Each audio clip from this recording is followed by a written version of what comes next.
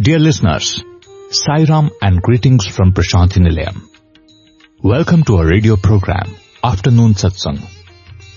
This is a segment of Radio Sai's Thursday Live, hosted by Prem and Arvind at 12:30 p.m. Indian Standard Time on Thursdays, only on Asia stream of Radio Sai Global Harmony. The discussion is on the Ramakatha Rasavahini, a book written by Swami, and today's episode was first broadcast live on 15th October 2015. Have a listen, please.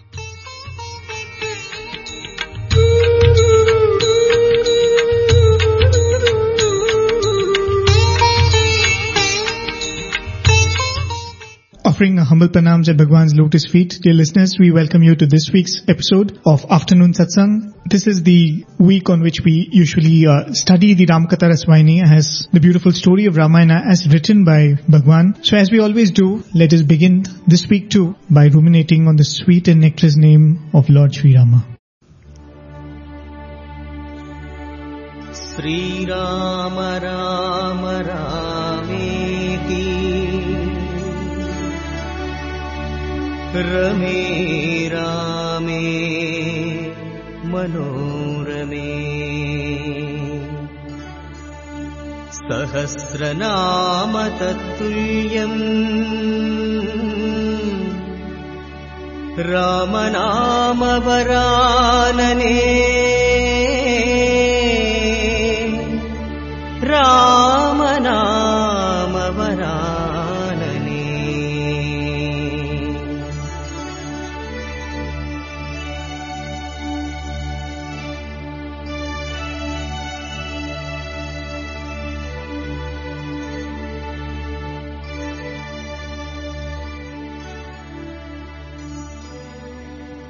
Sairam, dear listeners, and welcome to today's segment on the Ramakatha Rasavahini. I am really grateful to Swami and offer our humble salutations at his lotus feet before we begin today's satsang. And yes, let us not forget Lord Hanuman, who is always present wherever the Ramakatha is sung. We offer our salutations to him too. So the entire Ramayana, as we've said many times before, the idea is to ourselves become Rama by bringing out those principles from within, and that's the whole idea of the study of Ramayana itself. Apart from, the killing of demons, as always, of course we can have an entire satsang on that, but as always there's a deep, subtle and deeper meaning to this rather than just, killing of an asura. For example, even if you take the name of the asura we just took, which is Mahishasura. Mahisha means actually a buffalo. Right. And it is said that asura was in the form of a buffalo. The color of a buffalo is usually black. When I was reading the inner significance about this, it is said that he stands for tamas. Tamas meaning sloth, and it's one of the lower gunas which, one has to go beyond tamas, then go beyond rajas. You use rajas, which is energy and passion and enthusiasm, to overcome tamas. And then you move to rajas, and then you use sattva, which is calm, peaceful, serenity, to go beyond rajas, to go beyond passion. Compassion to go beyond passion. But you don't achieve the ultimate even by going to sattva guna. You have to even transcend that. You have to transcend all gunas to become gunatita or the Lord. So this is the first step of the spiritual journey. Why I'm saying this is because, it is said that in the Ramakatha today we will come to this very statement again, where it is said that you have to be of the level of the divine to understand the divine. Otherwise you are not even having the capacity to understand the glory. That we are discussing the story of Lord Sri Rama. Indeed blessed are we, and we shall continue where we left off. I think, Prem, we had spoken about how Sugriva and Rama meet and they pledge their friendship to each other. Sugriva promises Rama that he would help in finding his wife. We spoke about that jewels incident where the bundle of jewels is brought and Lakshmana identifies the anklets and the toe rings, right? Exactly. Right. Because he has been worshipping the feet of Sita, considering her as his mother, and that is the ideal that Lakshmana presents to the world. That is the ideal that Swami presents to all of us many times in his discourses about how ideal Lakshmana is. After that, in exchange, Rama promises to restore Sugriva back to his kingdom, and he says he will correct the wrong deed that has been done by Vali. I think we also narrated the story of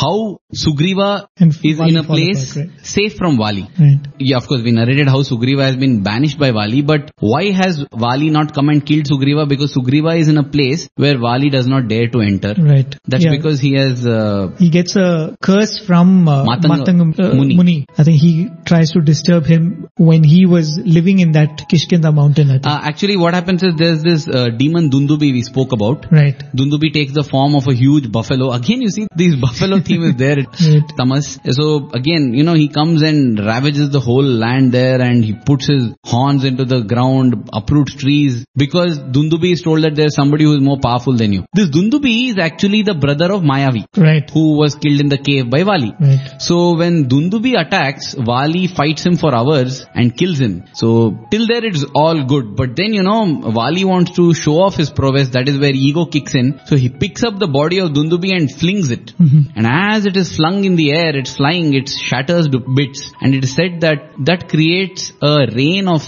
flesh and blood over the ashram where Matanga Muni is. And Matanga Muni in his divine vision is able to easily comprehend that this is the act of ego and pride of Vali. And therefore he puts a curse that if ever Vali happens to step on this hill, step on this mountain itself, not the ashram, his head will shatter into pieces, which is why Vali is not coming to the mountain, which is why Sugriva is hiding over there. Right. And this is where we had stopped, I think, last. Right. So we also said that Rama promises him that, I think according to the Valmiki Ramayana's version, he says by sunset, Vali will be vanquished and you will get back your kingdom. And I think this is where Swami says that now Sugriva is kind of bowled over by Rama and obviously by his appearance and divine appearance, but he's still having this doubt because according to him, Vali is the strongest person on earth, because I think there's that other story which we have also mentioned, how Vali takes on Ravana. Mm-hmm. And Ravana is actually in awe of Vali and his valor. And so Sugriva thinks that there is nobody who is stronger than Vali, and to beat him in any kind of a battle, you need to be really stronger than him. And he does not even express it. I think the way Swami puts it, he does not even express this thing. He just has this in his mind and he kind of describes Vali's valor. Exactly. And when Sugriva describes Vali's valor, the Lord actually doesn't need all these, but Rama is aware that Sugriva is having this doubt as to, Rama, you have promised me, but are you capable? This part when I was reading Prem, I felt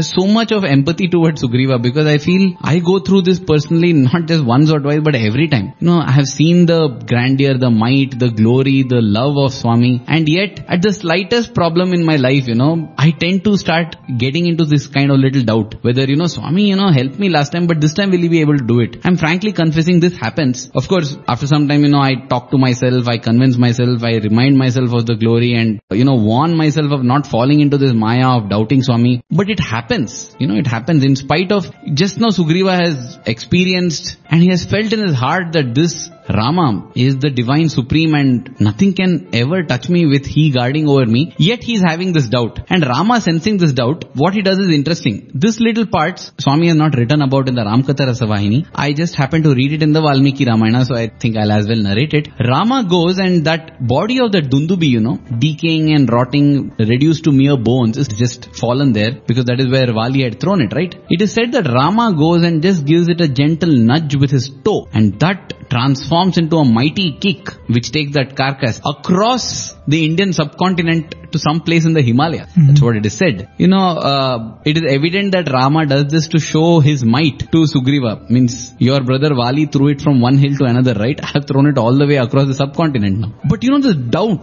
the demon of doubt is such a terrible creature. In the Valmiki Ramayana it is written that Sugriva thinks at this point in time, the first reaction is awe at the power that Rama holds within himself. Mm-hmm. Immediately following that reaction, he starts thinking, see, when Vali threw, it was a full-blooded demon, full-blooded body. It had all blood, flesh, everything. Right. So it was heavy and thick. Now there is a fully decomposed, hardly anything left kind of carcass. Naturally it will be lighter.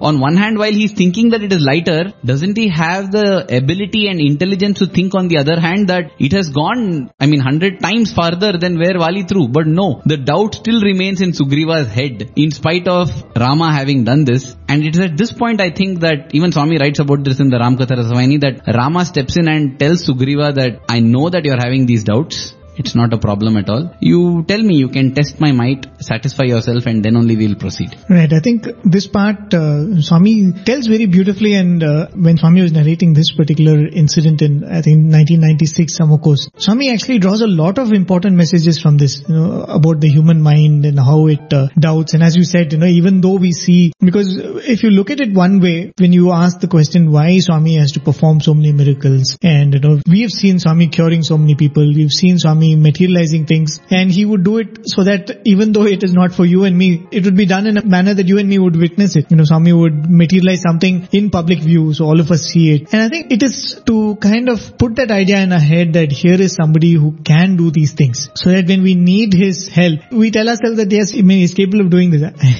I just happened to be chatting with one of these kids who came for this children's hour yesterday. And he has been put some very nice habits in by his parents. He prays every day in the morning, and before going to sleep chant Gayatri 21 times and things like that. I was trying to ask this kid, why do we need to pray? So in their innocence, he says that because when I go to school, suddenly the teacher might come and give me a test, or suddenly I might have to do something which I can't. So such times God helps. Okay. So I asked him, do you pray even before going to an exam? He said, yeah, before going to exam, definitely I pray. I asked him why?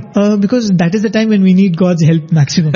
So I said, why your mother and father can't come and help you? No, they are not allowed to come inside the exam hall. But God can come anywhere. Oh, okay. So the idea was so clear in his head that there are things which nobody else can do, but God can do. And that is why we have to pray to God. And his realm of help can stretch anywhere. He can come anywhere. He can do anything. I think that is one of the reasons why Swami did some of these things right in front of our eyes. And the way Swami says that how this doubt arose in Sugriva's mind, and how this is actually a sign of our monkey mind, and how we need to handle that properly. We listen to that clip. It's a little longer, probably 7 minutes. But I think the lessons we can draw from what Swami says here are immense. So we'll listen to this part. So this is a clip from Swami's discourse in 1996. 24th of May to be precise.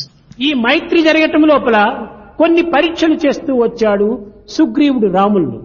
And Rama started testing this Sugriva. మనం ఎవరితోనైనా విజయాన్ని సాధించాలనుకుంటే ఎదుట వ్యక్తి కంటే సాధించేటువంటి వ్యక్తి యొక్క శక్తి మరింత రెండింతలు అధికంగా ఉండినప్పుడే ఆ వ్యక్తి యొక్క శక్తిని మనం సాధించగలం. If you want to win over any other person, we should excel the opponent double.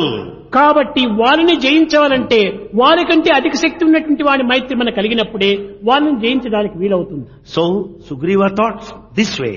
If in order to conquer Wali, he should approach the person who is వారికి more. ఉండినంత శక్తి రాములకు ఉన్నదా అనేటువంటి డౌట్ వచ్చింది. Whether Rama is powerful to conquer Wali or not. సామాన్యమైనటువంటి యొక్క ప్రాకృతమైన జీవులకంతా ఇదే సందేహాలు. These are the doubts of the worldly creatures. తమకు తెలిసినది తక్కువైనప్పటికీ Though they know less, ఎక్కువైనటువంటి దాంతో విమర్శలు జరపడానికి ప్రయత్నిస్తారు. they go on criticizing in a pompous way. అసలు ముఖ్యంగా ప్రజలందరూ తెలుసుకోవాల్సినటువంటి విషయం ఒకటి, Very important thing. దైవ విషయం లోపల వాదోపవాదం చేసేటువంటి వాడు పరమ మూర్ఖుడు. He is utterly foolish man who argues in respect of divine.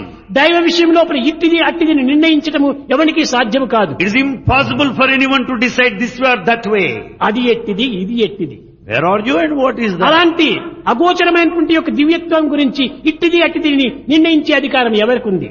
No one has got any authority to decide the divinity which is దైవం not apparent. ఏదైనా చేయవచ్చును. God can do ఇది anything. చెడ్డది మంచిదని ఎవరినూ నిర్ణయించే అధికారం లేదు. No one is in authority to decide whether ఎందుకంటే good దైవ or bad. సృష్టిలో చెడ్డదే లేదు. There's nothing bad in God's ఈ creation. దృష్టిలో మాత్రమే ఈ అల్పత్వము అధికత్వము ఉంటుండాలి. From your point of view, good and bad Eenadu are నీవు present. ఫలం తింటున్నావు, ఇది చాలా మంచిది అని నువ్వు భావిస్తున్నావు. Today you eat a fruit and you think it good. రేపటి దినం ఆ ఫలమే మలంగా మారిపోతుండాది. And tomorrow అది the fruit, చెడ్డది అని నువ్వు అనుకుంటున్నావు. the excretory matter is కానీ నీ bad. దృష్టికి అది చెడ్డదే, కానీ భగవద్ దృష్టిలో అది కూడా మంచిది. But from your viewpoint it's bad, but to God it's good. ఫలము యొక్క వేరు స్వరూపమే ఈ మలము. And fruit takes ఇది this form. చెడ్డదెట్టవుతుంది. How do you say bad? కనుకని అన్ని మంచివే లోకములో.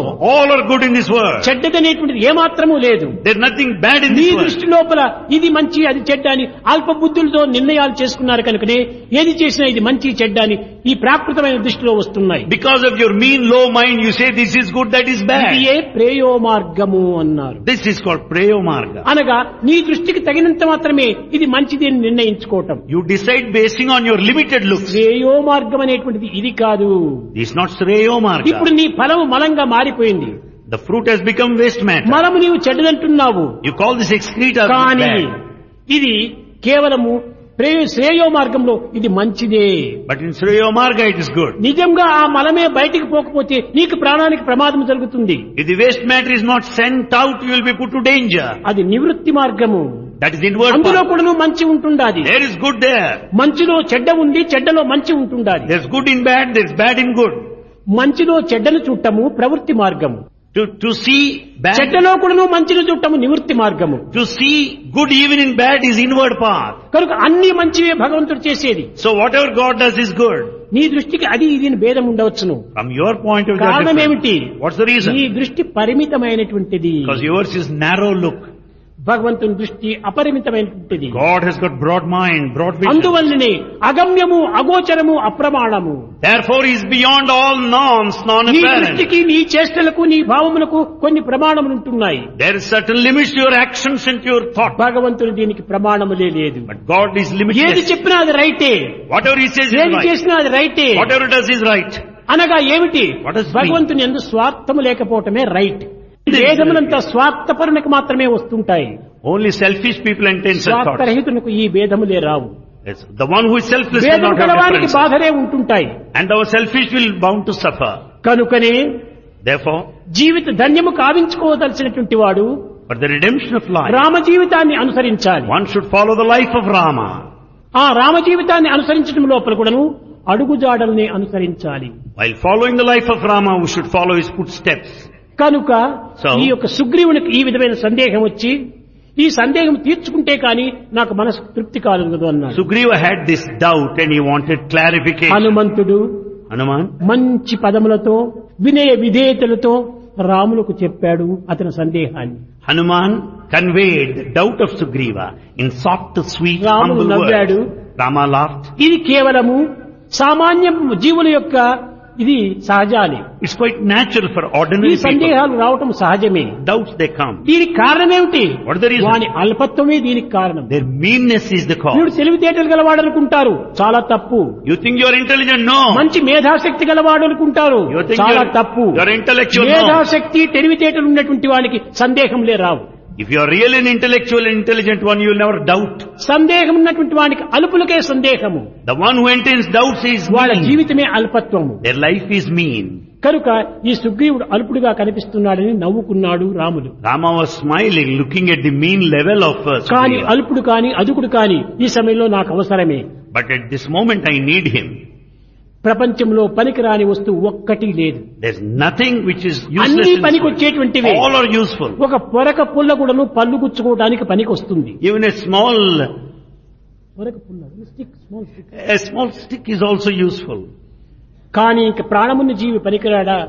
But don't you think that Sugriva కనుక will be ఈ useful? అల్పుడు కూడాను ఇప్పుడు నాకు అవసరమే. Even this low person is also needed. ఎందుకనగా హనుమంతుడు వాని పక్షంలో ఉంటున్నాడు. Because Hanuman is హనుమంతుడు right side. చాలా శక్తివంతుడు. Hanuman is powerful. కానీ ఈ అల్పుడైనటువంటి యొక్క సుగ్రీవుని ఎందుకు కూడా ఏ శక్తులు ఉంటున్నాయో What kind of capacity that he has. కనుక గుర్తించినప్పుడే దీన్ని తెలుసుకోవడానికి వీలవుతుందని So I should know and find out. తప్పక నీ యొక్క పరీక్షకు నేను నెగ్గుతానన్నాడు. He said, I am ready to face your test. 5 వృక్షములు నీటుగా ఉంటున్నాయి సరిగా. There are 5 trees. straight. వరుసగా ఉంటున్నాయి. They are in a sequence. అది One by ఏమి side of the వృక్షములు? other. What are they? అనగా ఒక విధమైనటువంటి ఫిక్స్ The forest trees. దానిని ఒక్కతూరి కొట్టమన్నాడు. He wanted that arrow should be shot at these 5 trees at a stretch. ఒకనాడు కొట్టినప్పుడు 5 చెట్లు కూడా దాటినాయి. Wali could shoot them all at one stretch. ఈ రాములు కొట్టేటప్పటికి 5 చెట్లు దాటి కొండను కూడా దాటి అవతల వెళ్ళింది. When Rama shot the arrow, not only 5 trees, అప్పుడు it crossed the mountain. రాముల పాదము పైన పడి Sugriva fell on the feet of నన్ను Rama. క్షమించమని చెప్పి, Sought his pardon. నేను చాలా అల్పజ్ఞుడను, I'm a mean అనేక fellow. బాధలకు పడి నేను ఈ విధమైన అనుమానాలు గురి అయిపోయాను. Because of long suffering, I'm having all నన్ను these doubts. రక్షించమని అగ్నిసాక్షిగా ప్రమాణం చేశాడు. So he sought his pardon. He wanted to be protected and made all the oath. So that was the clip. But I think more than the topic of why Sugriva gets that doubt, I think Swami was explaining the acts of an avatar, how it is mistake on our part to pass judgments on that. I think very, very beautifully Swami was describing the difference between the spiritual perspective and the worldly perspective. Shreyo and the Preyo. Right. When you see bad even in the good act, that is the worldly perspective. When you see Bad even in the good, correct. right, Huh? when you see good even when there is apparently a bad act being performed, and that is good. And I think the very, very beautiful point, which again Swami will repeat in the Ramakatha Raswayani also, is as long as selflessness is the intent which is driving an act, that can never be wrong, however it may appear so. And as a corollary to that, I feel, if it is selfishness that is driving an act, then it can never be right, however right it may appear. A task, an act might appear very noble, very large-hearted, very kind, very charitable. Yet, if it is selfishness that is driving that whole thing, the act becomes mean. Just as Swami says that if it is selflessness driving an act, however bad it might appear, because it is having selflessness as the root, it becomes good. Right. It's so subtle, especially in the Ramayana, because as we have said, I think before, the Ramayana, the lessons are all very, very subtle, and you'll have to really go into it.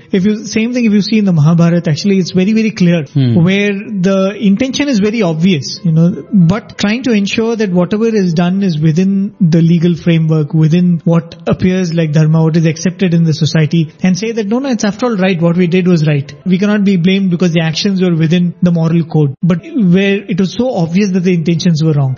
But here it is so different. The intentions are so subtle, even between, Vali and Sugriva. The difference in mistake was so little, and that's again what we will see here, but we'll just complete what Swami narrated here, especially that test which Sugriva gave, because Sugriva goes on to tell Rama that when they were youngsters, they had this competition between them who was stronger, and they had these row of palm trees, and Swami says fig trees, supposed to be very sturdy trees, and Vali fells about 3 trees, I think, right? No, Sugriva does 3, Vali does 5. Vali does 5. Right. Here Swami in the discourse said 5, but Swami says more than 5, but he does not give the number, right? Oh, okay. He said more than 5 here. In the Ramakatha Rasavahini and in Valmiki's Ramayana, it is said that there were actually 7 in a row. Right. Sugriva manages to pierce 3 trees, while Vali pierces 5 trees. And when Rama picks an arrow, fits it and shoots, it pierces all the 7 trees and, goes beyond. Right. Carries the trees and bangs it on the hill.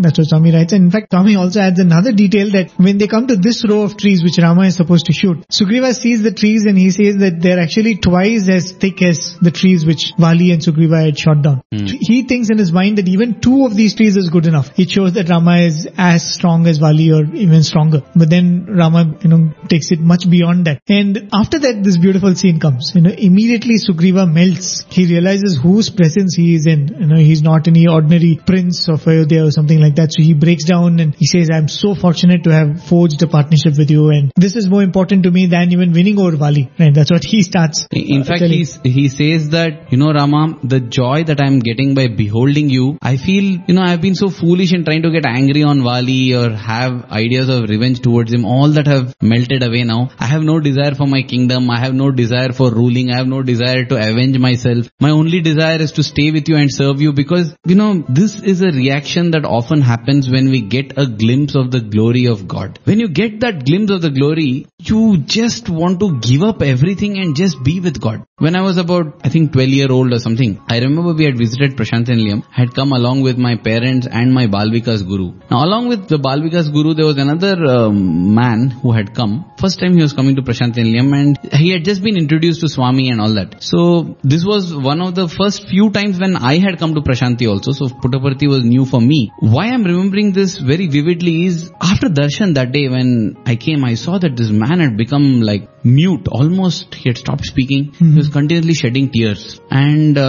he said, I don't want breakfast. We went for breakfast, he walked away. So that's it. After breakfast we went, attended bhajans, and then when he came back, I saw that this lady who was my Balvikas Guru, she was sitting outside her room in Prashanthi Nilayam, and when we went, she said, no, don't enter the room. So why? After some time, the room door opened, one lady and her child come walking out. It is this man's wife and son. They are weeping. I was wondering what happened. They are weeping and weeping. And then I overheard them telling the Balvikas Guru that this person is so overwhelmed. He says, now I don't want anything. He's just wearing a dhoti. He's lying down in Shavasana inside the room. And he says, I want Swami, nothing else. And he has given up.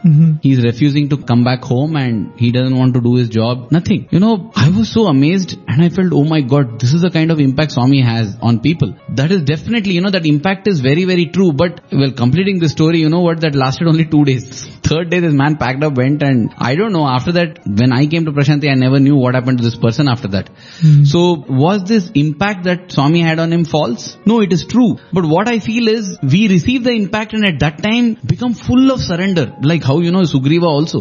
Sugriva says, I don't want anything. I don't want to go and defeat my brother. I don't want revenge. I felt that anger, hatred and all, is such a terrible thing. But today I feel that even anger and hatred have become instrumental in me meeting you, Rama. All this was towards you. Sugriva in one moment is able to see his entire life as a drama that has been so beautifully scripted by the Lord, where the grand finale or culmination is him meeting the Lord, and having come to this finale, he doesn't want anything else. I'm sure each one of us have felt, if not the same, at least something of that when we have had our own kind of experiences with Swami. But my problem and my question is, how long does that sustain? Because very soon we are back, just like that man who went back to his office, wife and children and continued. That's the thing, we ourselves have narrated so many times the incident about Seshagiri Rao, that first look of Swami, the change it brings, and we've spoken about how people came and they saw and they got conquered and all that. When somebody asked Shirdi Baba, why is that so many devotees come but only few hang on? And he shows the mango tree and he says that how many flowers are there? How many of these flowers eventually become fruits? How many of those fruits eventually ripe and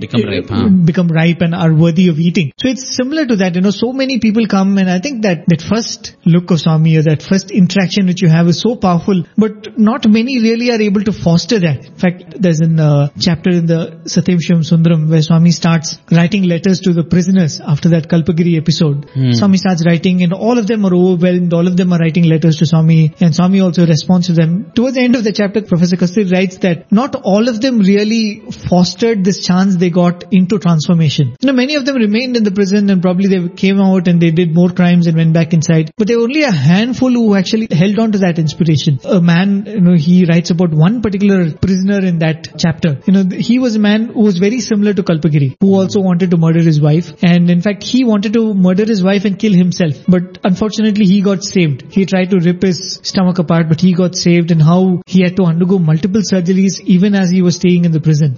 And eventually the dietitians say that he cannot eat any cooked food. He has to eat only, food which is soaked and which is just boiled or steamed. So he goes on to say that, Swami, no other way I could have stuck on to a sattvic diet in a prison. So you have made it this way. And, he completely changes and he really becomes a true devotee. And as we this is what Swami was saying. To have the ability to see good even in the bad. Getting your stomach ripped off, having multiple surgeries is such a bad thing anybody can think of. But he's able to see the good in that. Right. And there is no place where it cannot happen. Like in the prison, in the midst of whom we call as people who cannot be changed, such as the place is the prison. And there, if you can find such inspiration and to foster it, ensure that it really, makes you blossom. But it doesn't happen to everybody.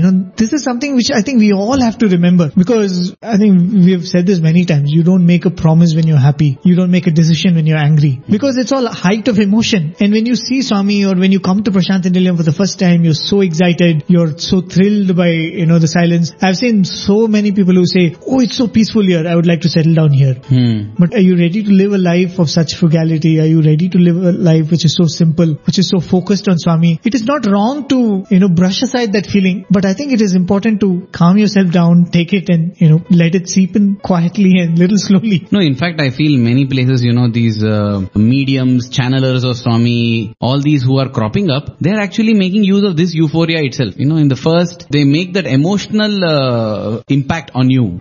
Those who say that Swami speaks through him, he's able to see Swami, all these channelers and mediums who are doing this for obvious selfish ends, they make use of this emotion. That is the thing, That's why you see, none of these places have like an ashram where a person, a devotee can go and stay for a month. Because in a month, all this will vanish. I have this question to ask. If you really feel there is Swami in that place, or this person is directly in touch with Swami, why don't you go there and stay for a month? That would happen in Prashanti, right? I remember some of the Westerners would spend half a year in their country earning their livelihood, and other half come and spend in Prashanti. And even to this day, we have people who do that at Prashanti. But that is not what is happening in so many of these channelers places, They go there just for a day or two and come back on a high. It's almost like narcotics or drugs or, alcohol. It gives you a kick. Because that is the difference between divinity and these other things. That divinity is not about emotion. Spirituality is not emotion. It is something that has to be fostered and perseverance. We spoke last time in our topic on quality of sadhana. Two things. One is intensity, one is perseverance. The Lord Darshan gives a big big kick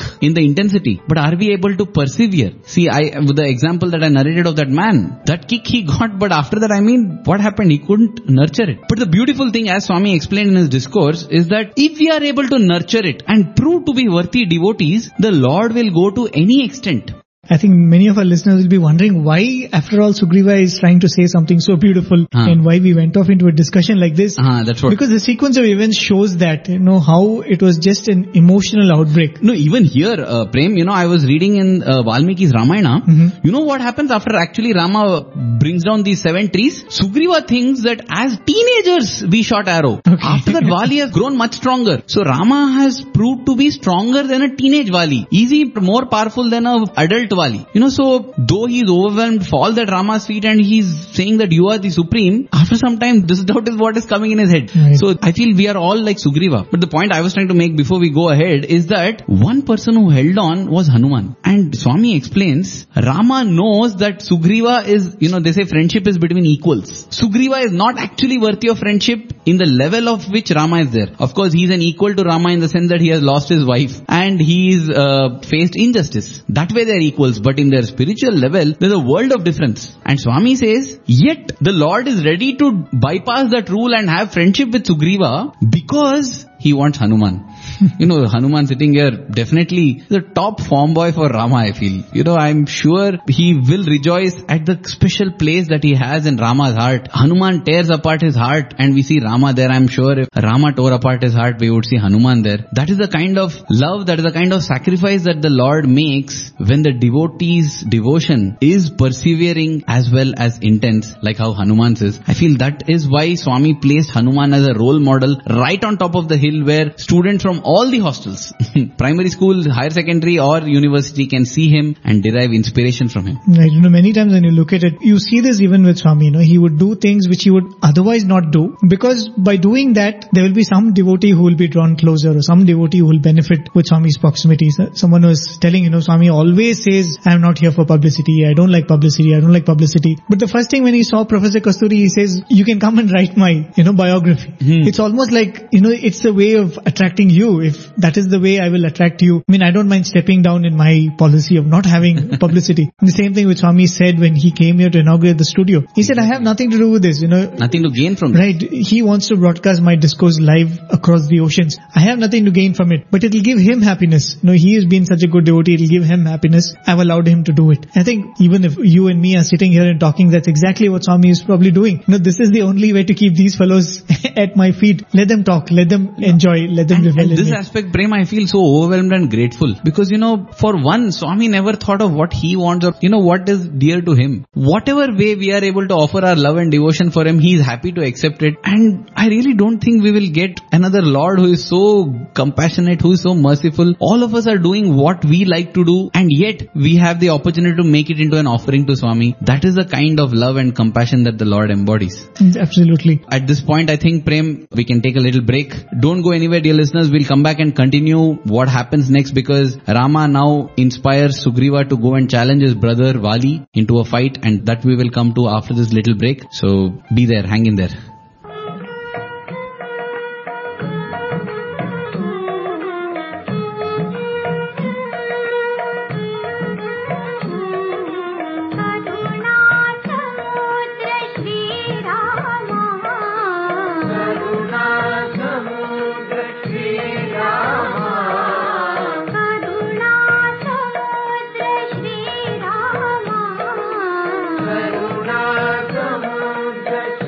Ram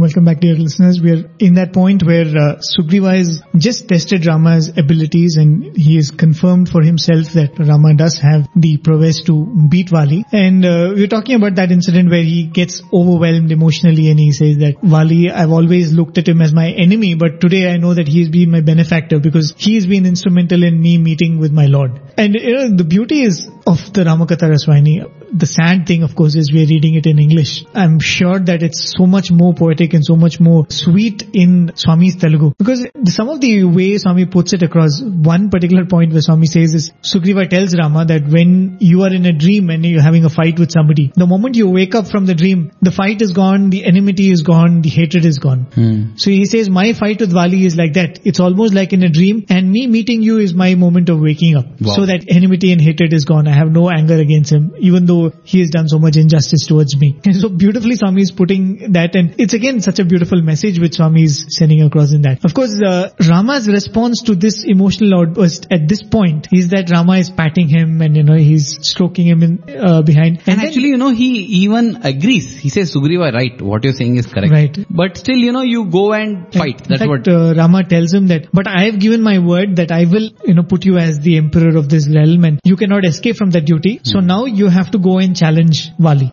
So this is what is told, and he also assures Sugriva that you don't worry, I'm there with you, I will stand by you, and that is what gives courage to Sugriva. And the next day they set out, the brothers Rama and Lakshmana along with Sugriva. Hanuman is left behind at the hill resort wherever Sugriva was taking refuge, and as they go, it is said that Sugriva goes to the gates of Kishkinda, the city of Kishkinda, and bellows out in all his might. He throws he shouts a challenge to his brother Wali. And Swami's beautiful description, he says that Wali, who is sleeping, gets up like a cobra that lifts its hood when somebody steps on it. Yeah. So Wali also gets up and instantly, he wants to go and fight. That is when his wife Tara, Wali's wife Tara, tries to speak some sense into Wali. Just now you were telling Prem as to how one must not take a decision when one is angry. And this is exactly what Wali has done here. He's enraged. A brother whom he has smashed and whom he does not expect to see at all because his brother is scared for his life. And he's taking refuge in a hill where Wali cannot go. Otherwise Wali would have chased him there and hunted him down. That brother is now coming back and shouting a challenge to him. He just wants to go and smash him again. That is when Tara tells Wali that, listen, we have got news that you yourself know. She refers to the information that Wali already has. She says, you yourself know that he has met with two brothers, two princes, they say. And I'm sure those two are not ordinary people. Why? Because though I have not heard anything about them or what they have done, the confidence with which Sugriva is coming here. Wali, remember how you have defeated him, dethroned him, how he used to be shiver in fear at your presence. He is coming and bellowing with such a might which is shaking the walls of our city. Don't you see something fishy here? Wali is not able to. He just pushes her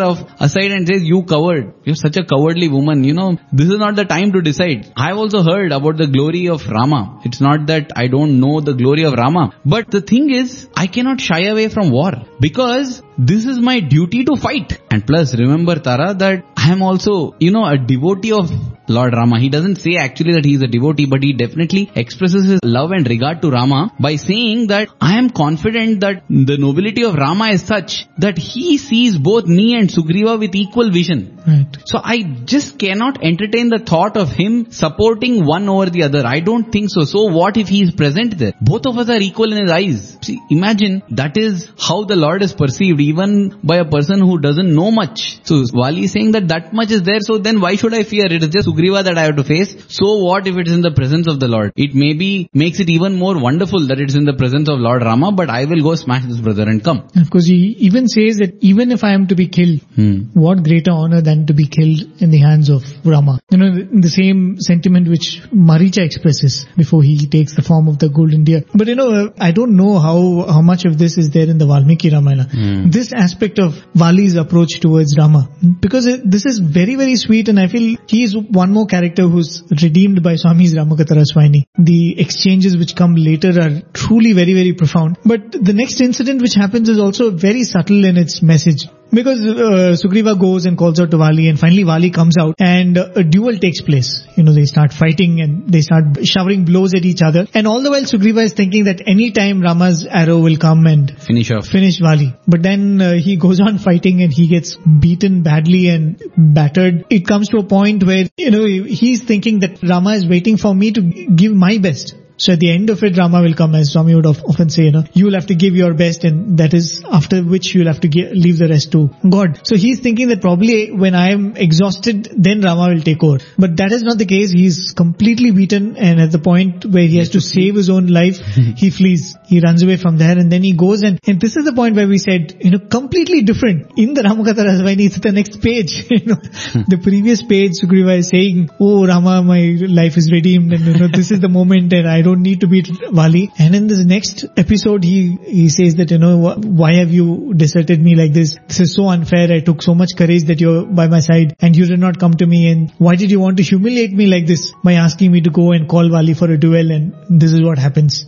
Two things come to my mind at this point, Prem. One thing is what you were speaking just now about Sugriva running away. Swami would often say in his discourses that if your desires are fulfilled, you fill your wall with my photos. The minute your desires are not fulfilled, you take down all the photos and stop worshipping. This is definitely not a sign of a spiritual person. Equanimity and absolute faith at all times, that is a sign of a true devotee. The other point that I wanted to make is when you said that there is a difference in the account as given by Swami in the Ramakatha Raswayani and as given in the Valmiki Ramayana. Mm-hmm. And this is not the first time we are encountering this difference. Swami in his discourses says, you are not one but three. The one you think you are, that is the body. The one the others think that you are, that is your mind. The one that you really are, which is the soul, the God, whatever, your true inner being. Actually, if you look deeply at this statement, definitely when I talk about myself, I'm always talking about my body only. And when others talk of me, there are some people whom I have not met actually. We might have just corresponded over email, we might have just had a talk on the phone. And yet, sometimes, it might be virtual. I have had cases where somebody comes and waves to me and says, Saram brother, we are friends on Facebook. And I would not even have known him or her. So there are ways where others know us without even having interacted or come in contact with our body. So therefore, definitely it is true that the one others think we are is actually our mind. They judge us based on what we think, how we speak, all these things. Our mind, the expression of our mind. But what we truly are, neither we ourselves know, neither do the others know. That is the reason why we need a guru or avatar to come and teach us. And that is why I feel we see these differences, because at best, Valmiki or any other writer could have understood the minds of Vali and Ravana. Everybody would have judged them based on what they think or what others think. Only Swami, only the avatar, has the ability to see a person as he or she truly is. The third one, the one that you truly are, that is God, that is divine, that only Swami is able to see. See, many times what one truly is and what one thinks in the mind may match. That is what Swami says, Mahatmanam, Manasekam, Vachasekam, Karmanyekam, Mahatmanam. So there are many Mahatmas in Ramayana, and therefore what they are, what others think of them, and what they are appearing will all be same in the case of Hanuman, in the case of Lakshmana. And therefore the accounts that Swami writes of Hanuman and Lakshmana, that Valmiki writes of Hanuman and Lakshmana, that Tulsidas, that Kamban writes, all will match, because there was this harmony. Where this disharmony was there, later on even Sugriva says the same thing, that my brother Vali, after he's dead, we will come to that later, maybe next week. Sugriva says that I never knew that my brother had so much of love and devotion to Rama. His anger had masked it. Now, because of these negative qualities, you are not able to have this harmony in thought, word and deed. So, though Vali is a very, very noble soul, to everybody else he appears to be a very bad soul. Therefore, whenever we see this discrepancy in Swami's Ramayana and any other Ramayana, we should be grateful to Swami for giving us a glimpse into who those characters truly were. Because all others are just an expression or an extrapolation of their body and mind. I think many times Swami also would say this, when we would see somebody really pining and crying and praying for something, Swami will be very casual about it, and Swami will sometimes even remark, I know what exactly they want, and I'm giving them that. I know what is the real desire behind it. And I think Professor Nanjunde used to often tell us, when Swami was very upset with a set of boys, and those boys came to Nanjunde sir and cried in front of him and said, sir, please tell Swami that we are very sorry and Swami should take us back. And he went and told Swami, and Swami very beautifully remarked. Swami asked him, Nanjunde, do you have more compassion than me? And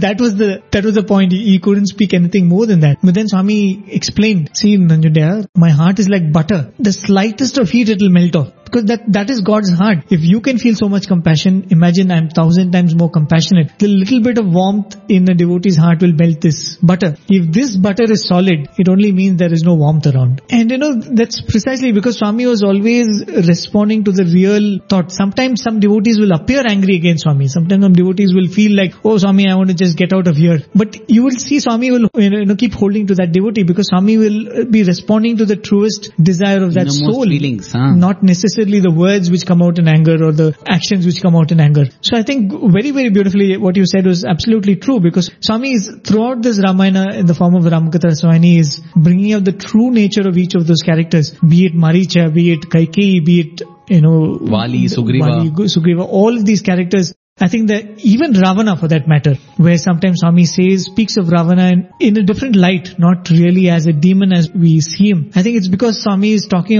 of the yearnings of that soul too, not just the mind and the body. See, Swami says, my life is my message. And in the discourse we now heard Swami saying that the Shreya Marg, the true spiritual path, is the ability to see good even in the bad. Actually, Prem, if you read the Ramakatha Raswani, can you come out with who is the villain? There seems to be no villain, because while an act is considered villainous, the moment you start labeling the perpetrator of the act as a villain, Swami comes and redeems him or her. There seems to be no villain at all. Ravana is redeemed, Kaikeyi is redeemed, Vali is redeemed. Who is the villain? There's no villain. Who is bad? There's no bad. Everyone is good. And that is what Swami says. There's no bad in creation. It's all in your vision. In Srishti there is nothing negative. It's only in your Drishti that is negative. So coming back here, Sugriva comes back, he's battered and bruised, and he goes to Rama, and as you said, in the next page itself he starts saying, Rama, what is this? You let me down. I thought you will do, and what is this? And he has now forgotten that Rama has the supreme knowledge. He knows everything. Whatever he does is the best. Whether I get smashed, it doesn't matter. Whether I am crowned, it doesn't matter. Because just now he has expressed, Rama, me getting smashed by Vali and me being exiled is all a boon because I got to see you. A person who expressed that, the next day he's coming and saying, Lord, how did you allow me to get bashed when you said you will support me? And then Swami says, Rama is again very consoling to Sugriva. He comes to Sugriva and he gently massages him all over his hand, leg and body. And as Rama's hand moves tenderly over Sugriva's body, in an instant all the pain is gone. And I think to some extent we have also noticed this with Swami. We come to Swami loaded with our problems, with our pains, with our travails. And whether he moves his hand over us or not, just looking at him in one moment, we feel our heart lightening up. We feel all our problems gone. We feel our sicknesses vanish. And if we get that Pada Namaskar, everything seems to melt into nothingness. That is the kind of experience that Sugriva has, and all his pain is gone and he's again filled with joy supreme. And again in an instant later, Sugriva starts saying, oh Lord, what a embrace this is. If I have this in life, I don't need anything else. Why should I even bother? You're there with me. But this time Rama's response is a little different. Right. I think this time Rama, as you said, he starts telling that Sugriva, calm down.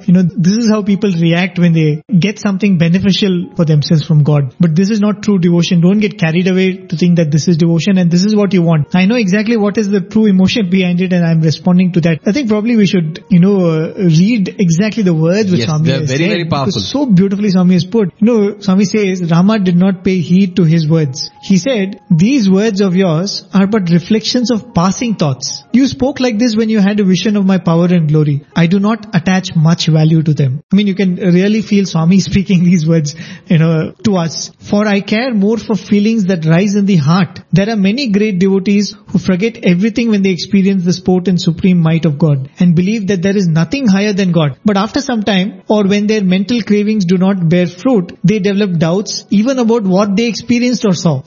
These are the veils that hide, the curtains that distort the truth in the mind of those with weak faith. I know how it all happens, and so I do not attach much value to these sentiments. You have to get ready to confront your brother once again, right? But it was so beautifully, as I said, I could feel Swami speaking these words to us, because how many times it has happened, when you're sitting in a bhajan, I don't know how many devotees can relate to that. When you're sitting in a bhajan, some bhajan really stirs your heart. Swami is sitting in front of you, and that devotion is surging from within, and Swami, whatever happens, I will be with you. Whatever it takes, I will always live for you. You know that the emptiness of that feeling sometimes, because the next moment prasadam does not come to you, you start getting restless. You're sitting there. I think how many times you have felt this in Swami's presence. And how many times have we seen people pour out their devotion and make grandiose statements like, Swami, this life is only for you. I will never let go of you. All I seek is surrender at your feet. And Swami's response would be, he would bend his head a little, clutch his hair and say, Inta mandi chusanra. Meaning, I have seen these many people say this. Shirdi Baba pointed to a mango tree and said, see how many flowers are there, how many fruits will come of that. Swami would point to his flowery hair and say, these many I have seen giving these very same dialogue, but let me see how many stay on. As a little anecdote here, when I joined higher secondary school, even to this day he is there, the physics teacher, Sairam sir, we call him Sairam sir. His name is Sairam, SN Sairam. And in 11th when he had asked me what was my goal, what was my objective to join this higher secondary school, I told him that, sir, I want to dedicate my life for Swami. I want to stay with Swami always. He told me a statement which somehow never left me. I always kept ruminating over it. In fact, in the article that I wrote about him also, that statement has come in because it's an unforgettable statement. And the statement that he said was, Arvind, it is easy to dedicate your life to Swami in 12th standard.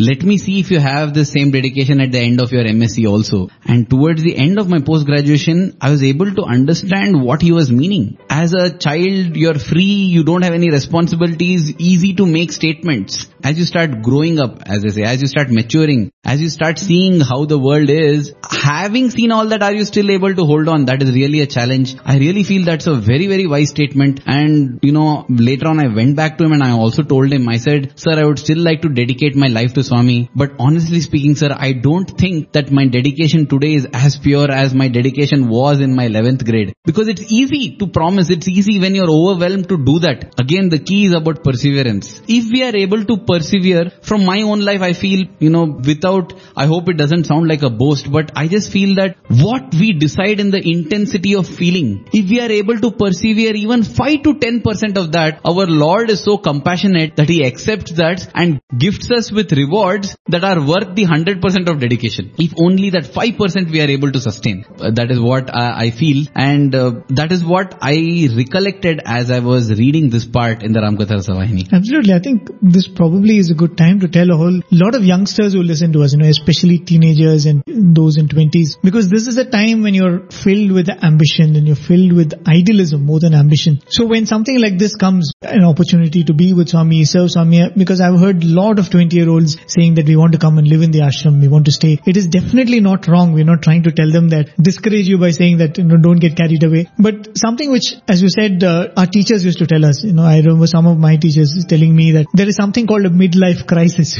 which comes probably at, 35, 40, or it varies with people. What it is it's at a point in time when you look back at life and look forward with a sense of equality. When you're young, you have your whole life in front of you. So there is the feeling that I have everything to do. You have a lot of money. You don't plan when you have a lot of money. When you have immense wealth, you're not going to budget. But when you come to a point where you're looking back and looking forward equally, you've spent equal number of years behind, and in a sense, an equal number of years lies ahead of you. That is the time when you ask yourself, have I done enough? Have I have enough to, carry me forward? Basically, it's like in the start of journey, you feel, as you said, whole life in front of you. In midlife, you want to look back and feel, have I done at least half the journey? Right. Have I come far enough? Have I achieved enough? Do I have enough things to show people? And do I have it in me to take it forward? I think that is when idealism gets shaken. So it is not wrong to be carried by idealism, but be aware that these are the things which will come ahead of you. And so beautifully this incident shows that when some nice things happen to you, when Swami's grace comes on our life and some nice things happen, it's very easy to say that, Swami, I want to dedicate my life to you. But when those challenges come, when you see that Swami is standing by you and letting you pass through challenges, are we able to see Swami's love then? Are we able to see Swami's grace then? I think that is what actually filters a true devotee from, somebody who's probably fond of Swami, who takes a liking for Swami. Because that is why Swami would very often say that, why is Kunti praying that, Swami, give me more difficulties, because that is a real devotee who has seen that when I am able to hold on to you, when I am having pain, that is when my real devotion is springing out. Kunti's story inspires me. I'm reminded of a little joke. There was this boy who goes and makes a phone call, and there's a person overhearing this conversation, and the boy says, Madam, are you happy with the boy who is serving you at your home? Mm-hmm. She says, yes, I am. He says, Madam, I know all the things that he does. I promise to do all those things that he's doing at half the price at which he's doing. Okay. And she says, no. It's no problem. I want to have that boy itself. He says, Madam, not only will I do all that he's doing, I'll do additional. I'll get you vegetables also. I will do this also. I will do that also at half the price. Okay. And she says, no, beta, I'm happy with him. No need. And he says, okay, madam, and keeps the phone down. As he's paying and he's walking off, the shop guy says, hey, listen, if you're in search of a job, I couldn't help but overhear the conversation. I don't mind employing you. He says, no, I'm already employed. Then I actually work for the lady. I was just checking how happy she is with me. So I feel Kunti was doing the same with the Lord, saying, Lord, give me more and more troubles, because it was almost like the Lord will himself feel that, no, Kunti, I've given you enough, no need. I don't want, let it be like that. I feel that is how we should do a self-audit, and as Kunti rightly shows, it is only during times of troubles and tribulations, trials and tribulations, that we will be able to really show the Lord what our worth is. So therefore, while we welcome joys and happiness, we should also welcome trials and tribulations, because they are the ones that help us grow. As Swami would often say in his discourses, na sukhat labhyate sukham. You will never get happiness out of happiness, which means in order to taste true happiness, dukkham or sorrow or trials are a must. Right, and the other obvious thing which you see is, the differences between, I think we've done one entire satsang on that. Finally, the question is, are you choosing God or are you choosing what comes from God? Because good and bad, right and wrong, and pleasant and unpleasant, all that comes from Swami. As long as we say, I want this and I don't want that, you're not choosing the giver, you're only choosing what is given. And the moment you start choosing the giver, it becomes immaterial what comes from him. As we always say, whatever Swami gives is prasadam. As we spoke once, if Swami is going to materialize a gold chain for you, it's as much a materialization. Or in the same place, if Swami materialize a black rope, black thread which he's going to put around you, that's again a materialization. Both are equally Swami's prasadam. But I think we all have it in our mind that a gold chain is more valuable gold than chain a black is thread. more valuable, and when it is on your neck, you are having a special grace of Swami. And probably, these are the subtle lessons that Swami is taught through this Ramakatha Raswani. And, when we break it up and when we see this, and that is when we realize that so many subtle things Swami is passing on to us through these stories. That's why it's not a Ramayana which you always knew. This is not a Ramayana which you have always read. And you know what, Prem, speaking of subtle, I feel this is the true subtle body or Sukshma Sharira of Swami. His writings, his discourses, his teachings. When we had gone to the Himalayas, there was this kind of a guru. They used to call him Kedar Baba. Somebody told him, Kedar Baba, our guru is gone. Our guru is gone. What do we do now? Whom do we follow? His eyes flared up and he said, Murkh, you fool. Kya avatar roop hai? Is the avatar a form? Avatar shabd hai. He said, the words of the avatar is the avatar.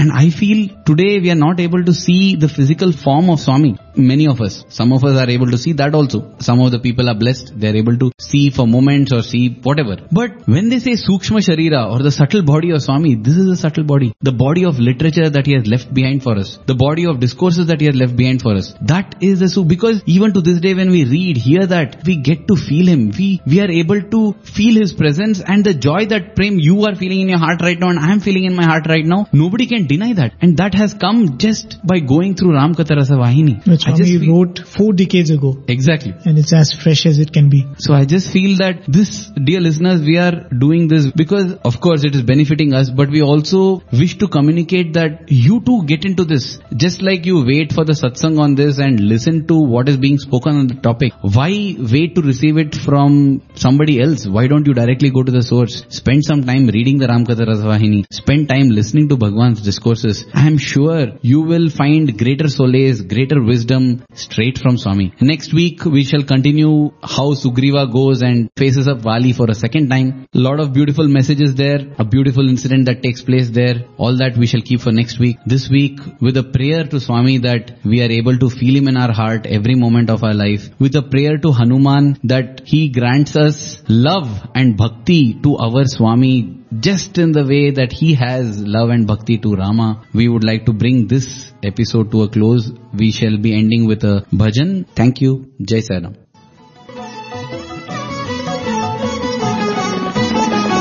Dasharath Nandana Rama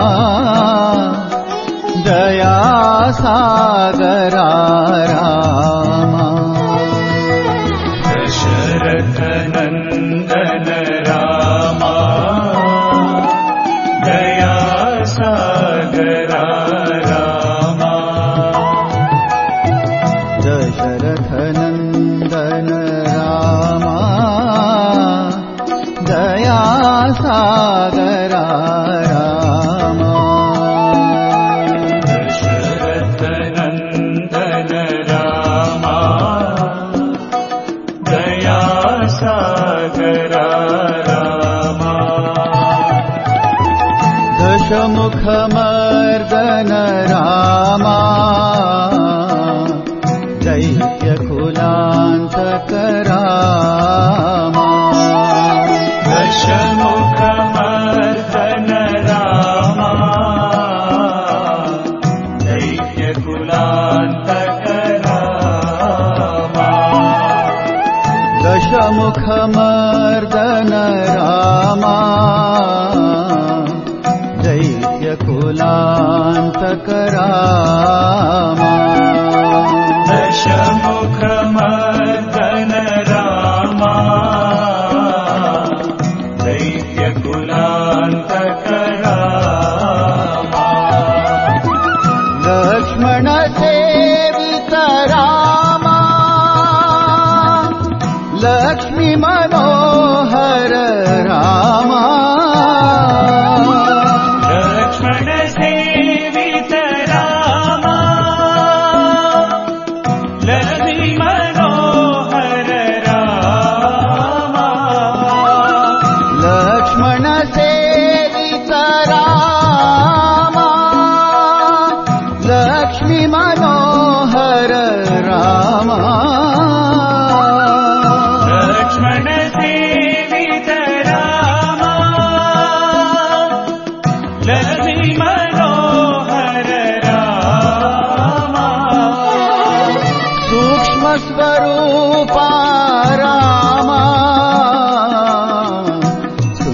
सुन्दरवदना Rama सूक्ष्मस्वरूपा Rama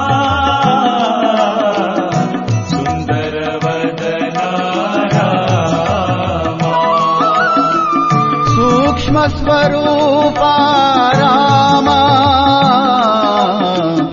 सुन्दरवदना Rama सूक्ष्मस्वरूपा Rama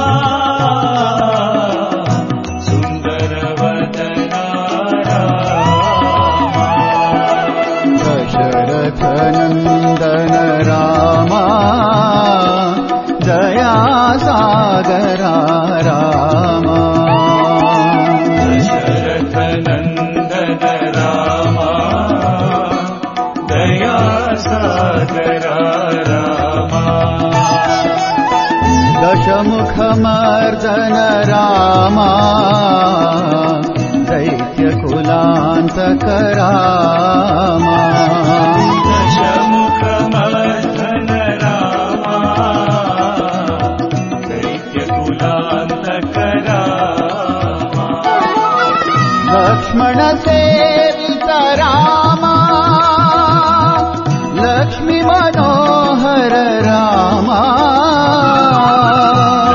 लक्ष्मणसेवित Rama Lakshmi Manohar Rama लक्ष्मणसेवित Rama Lakshmi Manohar Rama लक्ष्मणसेवित Rama